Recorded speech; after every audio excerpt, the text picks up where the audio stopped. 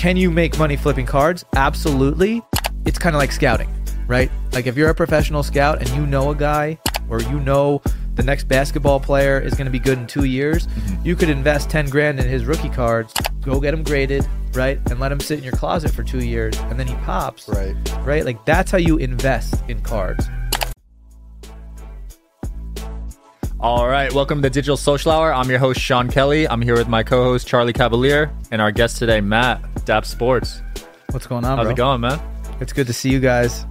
Recently in LA, now I'm in your town, so yeah, good to be in here. Vegas. You were just here for a sports conference, right? Yeah, it was called the Mint Collective. Really, really cool, clean sports card show. A lot of big brands there: DraftKings, Dappz, Fanatics. Yeah.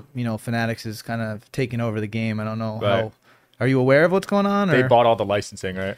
Yeah, so they bought all the licensing, NFL, NBA, MLB, right? Wow. But it doesn't start until 2026. Now, this is kind of a big deal, too, because Dappz has had the license for MLB for 70 years. So they just had their 70th anniversary, like, edition, Mickey Mantle, 1952 rookie card. Like, Right. they've had this forever. So Fanatics purchases Dappz, so nothing will really change. You'll still have those Dappz, rookie cards that are going to be produced. Yeah. But now what's very interesting too is that Dappz used to have the license to NBA and NFL. Then this company, Panini, comes along in like 2011 and they take it over, right? So now the NBA and NFL licenses are acquired by Panini and Dappz has the MLB. Interesting. So up until that point, though, you had Dappz producing NFL and NBA cards, and now they don't produce them anymore, right? So Panini has pretty much ran the game for the last 10 years because NFL, let's face it, NFL and NBA are kind of bigger markets, right? Especially in the United States than baseball. Yeah. So they've really held they have the most influence over the sports card market because they have those two licenses over the last 10 years. And then you have the boom that happened, kind of during of sports cards, and they reap the benefits for sure. Yeah. So what caused that sports card boom? Because I'm sure you saw it during but it was a massive wave.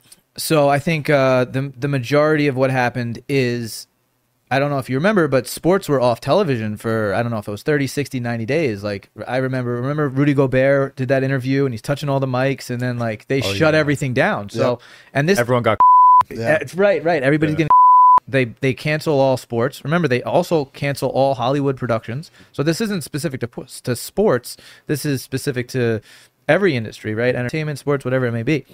So that forces everybody into their bedrooms, right? And now there's no productions. So what do people do? They take their cell phones or their cameras in their room and they start live streaming, right? Or they're producing their own content, which might not be live, right? But that leads me in my bedroom to start live streaming, breaking boxes open. I meet you pretty soon after that, by the way. And I'm just buying blasters and mega boxes, which are $20, $40, $50 boxes from Target, chasing Joe Burrow, Justin Herbert rookie cards, right? And then I'd go online and I'd try to make 10, 20 bucks a box as a side hustle. Yeah. Right? And as I'm doing this, I'm like, oh, wow, I just made $100 in a couple hours. It'd be cool if I could make 200. And then it's like, oh, I just made 200. Like, it'd be cool if I could make 500. And then I'm making $1,000 a night from my bedroom. And, I'm happy. Right? And as that evolves, live streaming as a whole evolves. Yeah. Because remember, there's no sports on television. So think about all the people who gamble on sports, right? Think about all the people who just want action. Like, they have nothing to watch. What are they doing all day, right? So the cool thing about buying cards is, like, there's this adrenaline rush to it, right? Like, you're like, oh, what am I going to hit?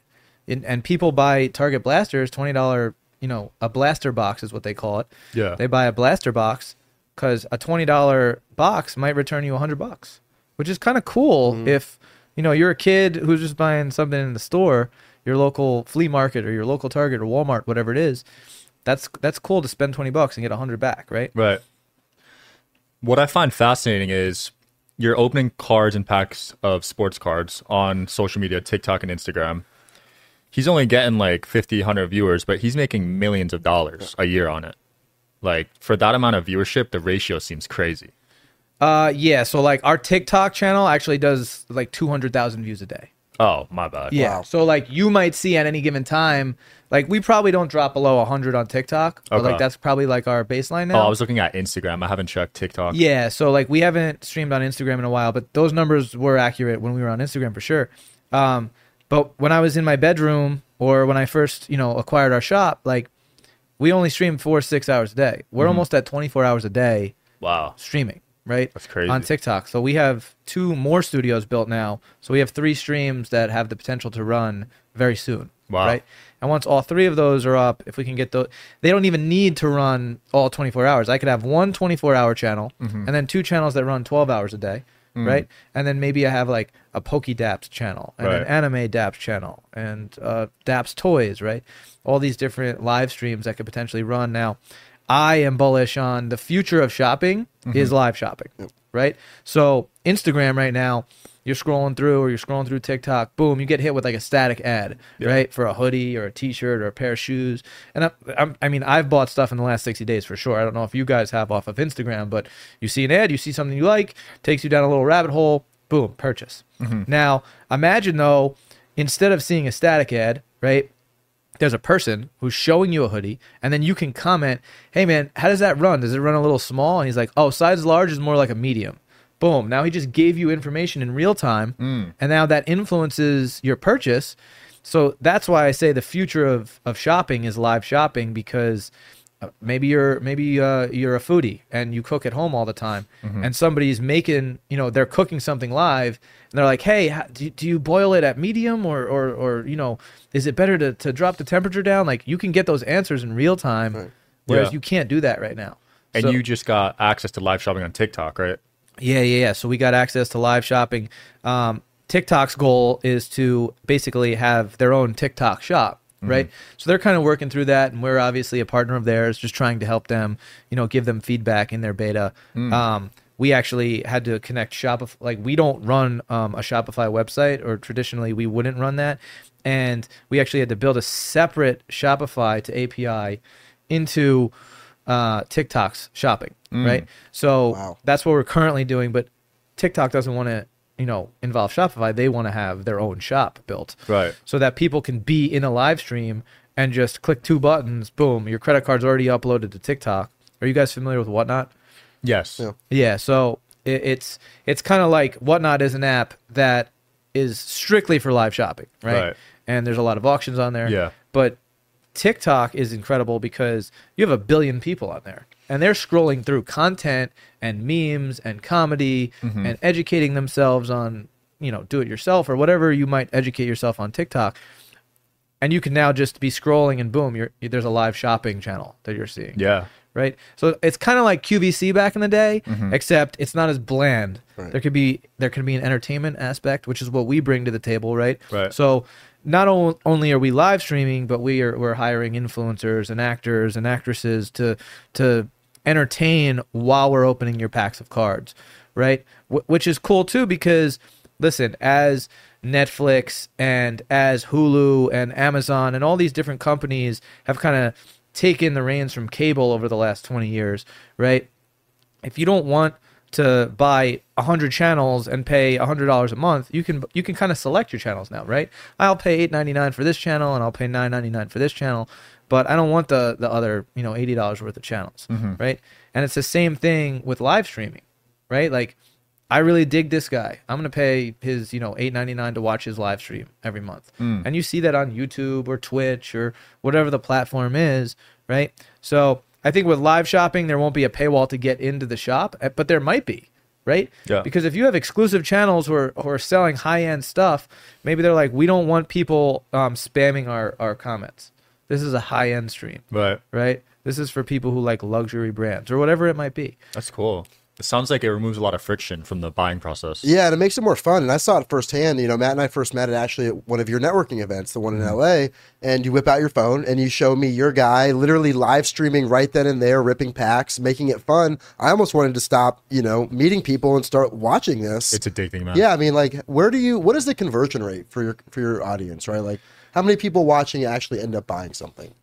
So we're probably shipping out like 10,000 packages a month. Holy crap. Wow. Yeah, so it's hard to give you that rate because like we're growing so fast. So we're out of 2,000 people a day, we're probably doing I don't know, like 1,000 payments, 200,000. So Wow. you know, It's a very good conversion rate. yeah, Solid. it's Yeah. not bad. So What's the most expensive card you've pulled?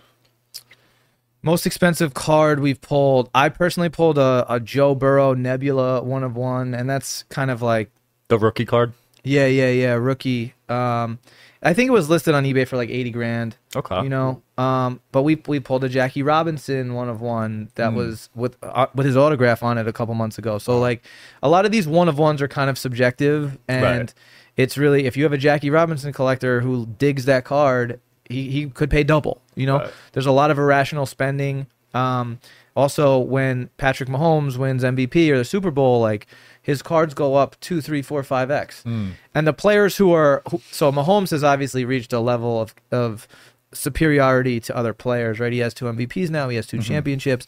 But the guys who have no MVPs and have that kind of Cinderella story, like they can 10, 20x. Right. Because their price was so low. The Brock Purdy's of the world. Correct. So what's also interesting though is Brock Purdy kind of starts to flourish during the season, but the premier product is Prism, right? Prism Football, which is made by Panini. Right. And that rookie card wasn't out yet. So then he gets injured, then the NFL ends, the season ends, right? And then Prism comes out. So not to say his cards took a hit, but if those cards came out but preseason and then Purdy went off, he would have had a 10 or 20x for sure. Wow. You would have had $5 cards that become 100 overnight, right? Have you seen people make money just flipping sports cards? Absolutely. Those margins, though, you have to be really, really good. So when we first met years ago, I probably started buying slabs, and a slab is just you rip a pack of cards or you buy a card on eBay and you send it to this appraisal company called PSA, Professional Sports Authenticator, and they'll give it a grade out of 10. 1 being the worst, 10 being the best. 10 is flawless, right? They call it a gem mint 10. So back then, if you bought a $100 card, you'd have to grade the card for 20, 30, 40 bucks, right? So your investment is 130, 140 bucks. And if you get that 10, you're usually 4xing the amount you paid for the card. Wow. So now a $100 card went to 300 or 400 bucks.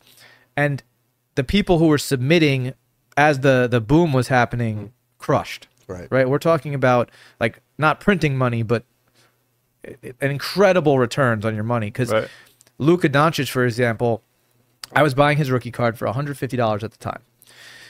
The grading fees had gone up because there was so many people submitting cards to this appraisal company, right? I'm in the card for $150 plus $75 to grade it. So I'm in the card for $225. I submit 10 of those, right? Now, 5 of them come back, and I get a PSA 10. Now I've got them. Now I can sell them on eBay, right? Or wherever I want to sell them. I'm watching the market go, and those Luka Doncic cards that I was in for $225 went all the way to $2,000. Wow. And I had 5 of them, right? The rest of them were 9s, which were selling for $400. Damn. So even the 9s, That big a difference between a 9 and a 10. yeah. Now, let me be transparent. I didn't sell my cards at that $2,000 peak. The peak of Luka Doncic was when he hits the 3 over Kawhi Leonard in the playoffs. Yeah. Yep. In the bubble, right? So I probably cashed out a couple at 900, a couple at 1,200. So either way, like I 5x'd my money on those cards. Then I also had the PSA 9s. So like I'm happy. But then you watch it go to $2,000 and you're like, I'm an idiot, you know?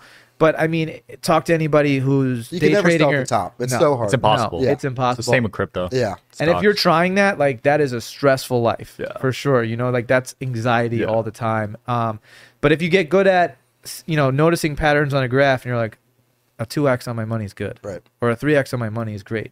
Like cash that out. Right. Take your profits and then figure out the next guy. So your question was, can you make money flipping cards? Absolutely. It's just, it's kind of like scouting, right? Like if you're a professional scout and you know a guy, if you knew Purdy was going to be the guy, right? Like, or the next basketball player is going to be good in 2 years. You could invest 10 grand in his rookie cards, right? Go get him graded, right? And let him sit in your closet for 2 years, and then he pops, Right. right? Like, that's how you invest in cards, right? And you don't even need to grade them. They could just go up ungraded, but there is that, that 3 or 4x factor to a PSA 10 as opposed to an ungraded card. And the reason a PSA 10 is so much more valuable, first off, there's a grading fee, right? So like it has to jump at minimum the grading fee, right? But also, if there's 10,000 of a particular rookie card printed, there might only be 500 PSA 10s. So there's only 500 PSA 10 rookies. So it's all supply and demand, right? And that's why one of ones are worth the most amount, because to a collector, it's a flex, right? It's like there's only one of this card in the world. So there's a Luka Doncic, they call it a logo man.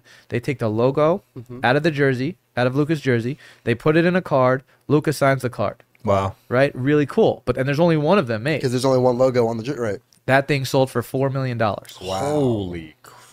And somebody just pulled that out of a random pack. So that's called a National Treasures box, and that's a $4,000, $5,000, $6,000, $7 box. Right. And you don't know what's in there. Yeah. You have no idea what's Have in you there. opened any of those? Oh, yeah, for sure. Wow. So it's not something that I would enjoy personally to rip because, like we said, that's you have to have a lot of cash just lying around to play that open $5,000 boxes. Yeah. So it's way different than going to Target and opening a $20 box, right? Right. But also the reward is Way bigger. Way bigger. Right. But that's a great example about why that $20 box, because the person who's buying that $20 box is going to get the same, proportional reaction out of that person who can afford the $5,000 box. 100%. And if you're spending $5,000 on a box and ripping them consecutively, I mean, $4 million is probably nice, but you've probably got a couple million, right? Yeah. So, it's definitely like you said. There's that rush, and you're I feel good, but if somebody buys a $20 box and hits a $100 card, like that's a come up for somebody who might be a local kid or somebody who's works maybe like a minimum wage job. Now their hobby is, I'm going to buy some cards. That's what I like to do. And then boom, you're up 5x on your money. So do the law of averages work out? Like if I just sit there and I buy boxes all day, am I playing the lotto, or will the law of averages eventually make me a return on my investment? Listen, there's a lot of work that goes into this, right? So there's different strategies, right? And I think that when it comes to sports cards, there's 3 components, right? And we just went over one, which is investing, right? Mm-hmm. So the investing portion of that is if you really believe in a draft class, right? You got a lot of quarterbacks who are about to get drafted in this year's draft class in the NFL. But I mean, think about 2020. You had Joe Burrow, Justin Herbert, Tua, and Jalen Hurts. Now, 3 of those dudes are like, everybody believes in them, right? Jalen Hurts just got paid $250 million contract. Highest for 5 paid years. player in the history of the NFL. Right. What? Yeah, 5 years, 255. Right. Wow. And Joe Burrow has been in the Super Bowl. Right. And also, Justin Herbert was supposed to be the best one of all 3, right? After Burrow got injured. So you've got 3 really big names. That draft class, long term, if one of those guys is the next Patty Mahomes, let's say, right? You could buy sealed cases of 2020 Prism football, not even open them, put them in your closet, and the price of that box will just slowly mature, right? That's like I compare that to real estate, right? Yeah. It's a safer play, right? It's not sexy. You're not going to 2 or 3x your money, right? Now, if we want to go into so we just talked about investing. That's component 1. Component 2 is, so we just talked about investing. That's component 1. Component 2 is collectors, right? You're just buying cards because you love them, right? Like you're buying a card and you want to, increase your collection. Maybe you buy, sell, trade, like here and there. Maybe somebody you don't love anymore, or somebody loves a particular player and they have a cool card you want to trade for. And then 3 is that like adrenaline rush, right? That's where it's the most similar to gambling. Now, it's not gambling because you're buying a physical product, right? Like if I were to bet tonight that or this weekend that LeBron James is going to beat the Grizzlies -1, I put $100 down, right? Grizzlies win. That money's gone. Now I could put $100 down on a pack of sports cards, pull 5 cards. Oh man, I'm down $100. Guess what? That rookie 2 years later, wow, he's good this year. Right. Now he's worth $50. I got $50 back 2 years later. So that's what's cool about this as opposed to gambling, and what makes it unique is that you could potentially get a return on your money a couple of years later based on player performance. Right. Which I think is really That's cool. Right? So back to your question about law of averages, I personally am not sitting there like ripping back-to-back boxes to make money, right? I love sports cards, and I do it as a hobby, right? I do it as a collector. Like, oh, let me rip a pack and see what I can pull, right? But majority of the cards that I buy are Kobe, LeBron, Jordan, Brady, right? Because, again, like real estate, those guys have legacy behind them. They're long-term plays. They're not, they might go down a little, they might go up a little. Listen, when Michael Jordan had the Last Dance documentary that came out, his cards went ballistic, right? So there's little moments in time that can increase that, but I look at that as a nice safe play over time.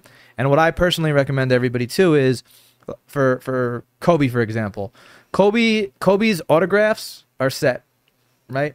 The amount of Kobe autographs that exist in the world, there can't be any more. Yeah. Now, some of them remain in sealed boxes, but if you can buy a PSA 10 Kobe Bryant autograph, right, that's numbered less than 50, less than 25. Like, I like something that's even less than that, right? The lowest number possible. So, you know, I was at the National last year, which was in Atlantic City. Yeah. And it was cool. Gary Vee set up a little booth, and he was selling his V Friends. He has digital, but he also has physical cards. The Zero Cool cards. Yeah. So he's selling those, but he's a collector, right? He's got Jordan, he's got Kobe, and he's got... Yeah. So I walk up to him, and we're just kind of like chatting, and we do a deal, right? And I buy a LeBron, and I bought a Kobe from him. And I bought a on-card Kobe, and on-card means Kobe Bryant could have been sent 100 stickers, right? At his house, he signs every sticker, he ships them back to the manufacturer, they put them on the cards. On card means they shipped him cards, and he held the card in his hand, right, and signed it. So to a collector, that's more valuable. Right. It holds a higher value than a sticker auto. So Gary Vee has an on-card Kobe auto out of 5. And again, there's only 5 of these produced. Kobe signed it. I saw that. I'm like, I'll buy that from Gary Vee, right? That's a good long-term hold. And also, like, it's a good piece of content, right? Doing a deal with Gary Vee. Yeah. People, you know, I was like, oh, I think people will watch this. But so I kind of 2 birds with 1 stone in that, where I got this cool piece of content, and also I've got this card that I think has a long-term value to it. Right. So how much was it? I think... Now you got me curious. I think it was like $6 or $7 grand. Okay. A card. Wow. Yeah. Was that the most you spent on a card? No. Really? What is the most you've spent on a card? I have a couple in this range, but the card that I spent the most on and filmed, actually, it's called the Kurosawa. It's a 1-of-1 Star Wars card. I wanted to touch up on Star Wars. Yeah, and it's got the 7 Jedi, which is it stems from this story. So George Lucas names the let me restart.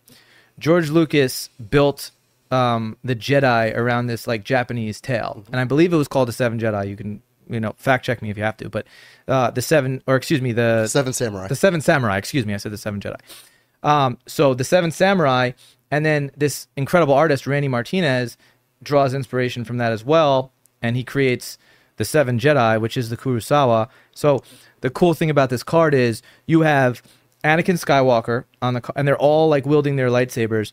Anakin Skywalker, Yoda, Obi-Wan Kenobi, and I'm talking about Ewan McGregor and Hayden Christensen. So there's these it's not like a cartoon. It's their faces attached to it. Right. And Samuel L. Jackson, Mace Windu, are all on this card. That's sick. It's a 1-of-1.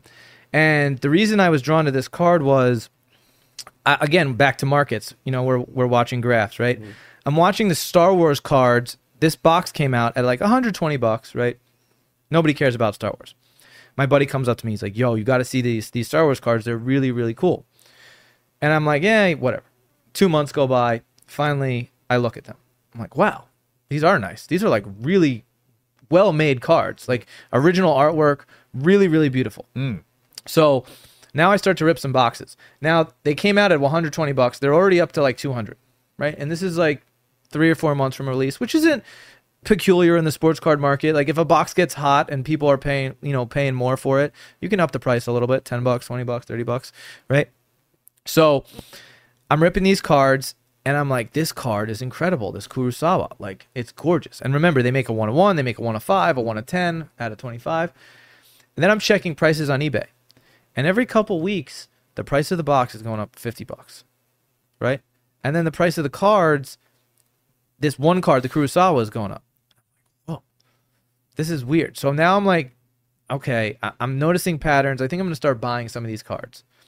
So I'm buying them, and they're $100, $200, $300, but they're still, every week they're going up. The box is going up $25. The box is going up $25. Wow. I can't find sealed cases either, which is very, very unusual for me. Like, if I make some calls, some guy might try to bang me out on a price, but I can find the cases. Like, I can't find these cases anywhere. Wow. So I'm like, there's no cases. I can't get them. I can't source them. And the cards are going up in the market. I'm like, this is going to explode at some point, right? So I find the Kurosawa. The 1 of 1 gets hit. I hear about it. My buddy, I didn't know him at the time. He's my buddy now. His name is a great curator, Dan. Buys the card at the Dallas Card Show for $5,000, right? And I'm like, damn it. I would have bought that card for $5,000, you know? Yeah. Anyway, fast forward 2 months. I'm in Del Mar, Union Marketplace Card Show, right by San Diego. I walk into the show. We shoot this intro video. I'm like, it's the NBA playoffs. I'm like, okay, guys, I'm going to buy a Steph Curry or Jason Tatum. I'm basically going to gamble on a guy and see if we can hit big. I'm going to spend $10,000 on a Steph Curry, right? And the whole point of the YouTube video was to find a cool card on the floor and then purchase that card. Right. As we're walking in, somebody's like, yo, the Kurosawa's here. I'm like, all right, I got to see it. So we walk over. I'm talking to Dan. And again, I don't really know him at the time. And I said, oh, can I see it? I'm looking at the card. I'm like, wow, how much do you want for this thing? He's like, well, I just got offered $10,000 and I passed it on it. Now, remember, he bought this card for $5,000 60 days before, and he said, no, I don't want that. And I'm thinking in my head at the time, I'm like, he wants $50,000 for this card. Like, that's what I think. I think he's going to hold on this card. So I, just go, well, what do you want for it? He's like, it's got to be something crazy. What's crazy? Right. Yeah. It's like, $20,000. And I'm like, wow, I can get this card for less than $20,000 right now. Like, that was the first thing I thought, right? Okay. Keep looking at some of his stuff. He collects a lot of non-sport. So like WWE, Mike Tyson, PMG, like just stuff that isn't, as sought after. He does a lot of unique products, right? Yeah. So a lot of Star Wars stuff. And I talk with my team. I'm like, I'm going to try to buy this card. We're going to reroute this video right now. Screw Steph Curry, screw Jason Tatum. Like, I want this card, right? So I'm like, listen, man, I'll give you $13,000 for that card right now. And he's like, 19. And then we go back and forth. We settle at 16.5, right? And we film the whole thing, right? So at the time, it was the biggest Star Wars purchase of any modern card. Wow. And we filmed it. So we put it online, and now the sales go even crazier online, right? So now that box today, that $120 box is $800. Whoa. Wow. Yeah. That's crazy. 8x? Yep. And it's 6x in about a year, right? So I can barely get my hands on that product. Right. And like I said, you could probably find some loose ones for like $600 to $700, but when we buy boxes, like, we got to make a couple bucks. I've got a team of people in LA. I got rent, I got insurance, I got all this stuff, right? So if we buy a box for $700, we got to clear at least $100 on that box, right? Yeah. So, but again, these boxes are not easy to find. So I buy the card 16.5, and now I had seen this this documentary. It was called The Last Leonardo, right? And I don't know if you guys are into art, but I highly recommend. I'm not even into art, but I highly recommend watching this doc. So in like 2009 or 2011, this Leonardo da Vinci painting like pops up in Missouri that nobody had ever seen before. And everyone's like, that's not real. Like, there's not like a Leonardo da Vinci painting just laying around in Missouri, right? Yeah. So anyway, this curator from New York He examines it. He's like, I think this is real. Puts an offer in on it. I don't know if he paid $1 million or whatever he paid. Brings it to New York. Now they have all of these world-renowned artists and the Metropolitan Museum of Art. All these people are looking at it. And basically, it's like going back and forth. Is it real or is it fake for years? Mm-hmm. Years in Manhattan, right? Ultimately, they're saying, no, this and that. After 4 or 5 years, they decide, this is real. Wow. Right? And they're examining like the wood that like Leonardo da Vinci paints on this type of wood only. Like this type of tree bark. And he makes this types of strokes with his brush, right? That's like crazy. That's how granular they're getting with the examination of this stuff. So they're in this documentary, they're now the art has been shipped to New York. They go over it.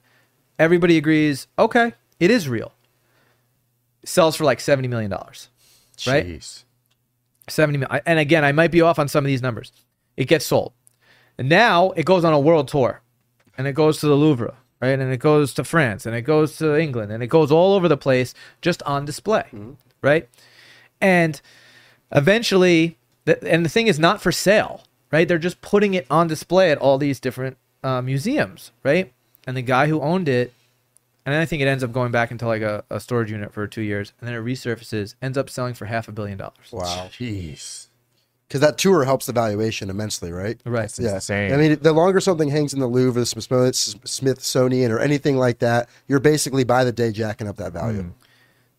So, what you just said, I looked at that Kurosawa that I bought, and I said, I'm going to put this on a necklace, and I'm going to wear this to every card show. And guess what? It's not for sale.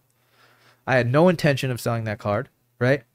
Now, fast forward, one of my buddies who pitched Fanatics on the idea of acquiring all these licenses and really purchasing Topps and Panini and all this stuff and getting into the market, big Star Wars fan.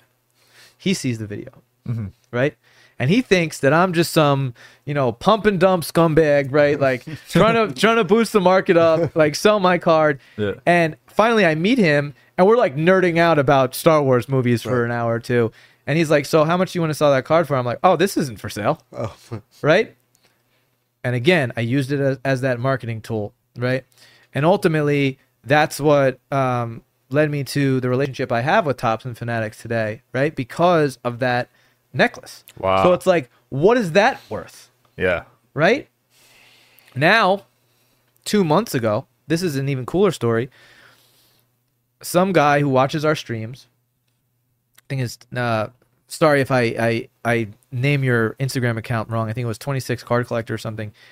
I hear, and I don't know him at the time, I hear that he bought the Yoda 1-of-1 Superfractor from the same set for 26 grand. Wow. And I'm like, because if you analyze that market of the Kurosawa cards, like every Kurosawa card is worth significantly more than every other card. Okay. So now we've established another sale of a Superfractor in that set that is more than what I paid. And a less valuable card than what you have. So it's probably worth like $50K by now. So I'm not telling you guys the value of the card, right? But what I will tell you is that a PSA 10 of an out of 50 of the Kurosawa sold for $4,000. Wow. So you do 4,000 times 50. Jeez. Yeah. Right? And again, I'm not saying that's the value of the card. And sometimes one-of-ones don't trend on that exact scale. Right. But also, sometimes they go ballistic and go way over that scale. So Lewis Hamilton, famous F1 racer, his rookie card debuted like 2 or 3 years ago. The same weekend I bought the Kurosawa, he had a PSA 7 rookie card, Superfractor. Take a guess what you think it sold for. Lewis Hamilton, rookie, PSA 7. I'm guessing 10 grand. 1,000. $900,000. Oh my gosh. Wait, what? 900 grand. I mean, he's the greatest F1 racer of all time. It's his rookie card. I don't know F1. They'd never done something like that for F1 racers before.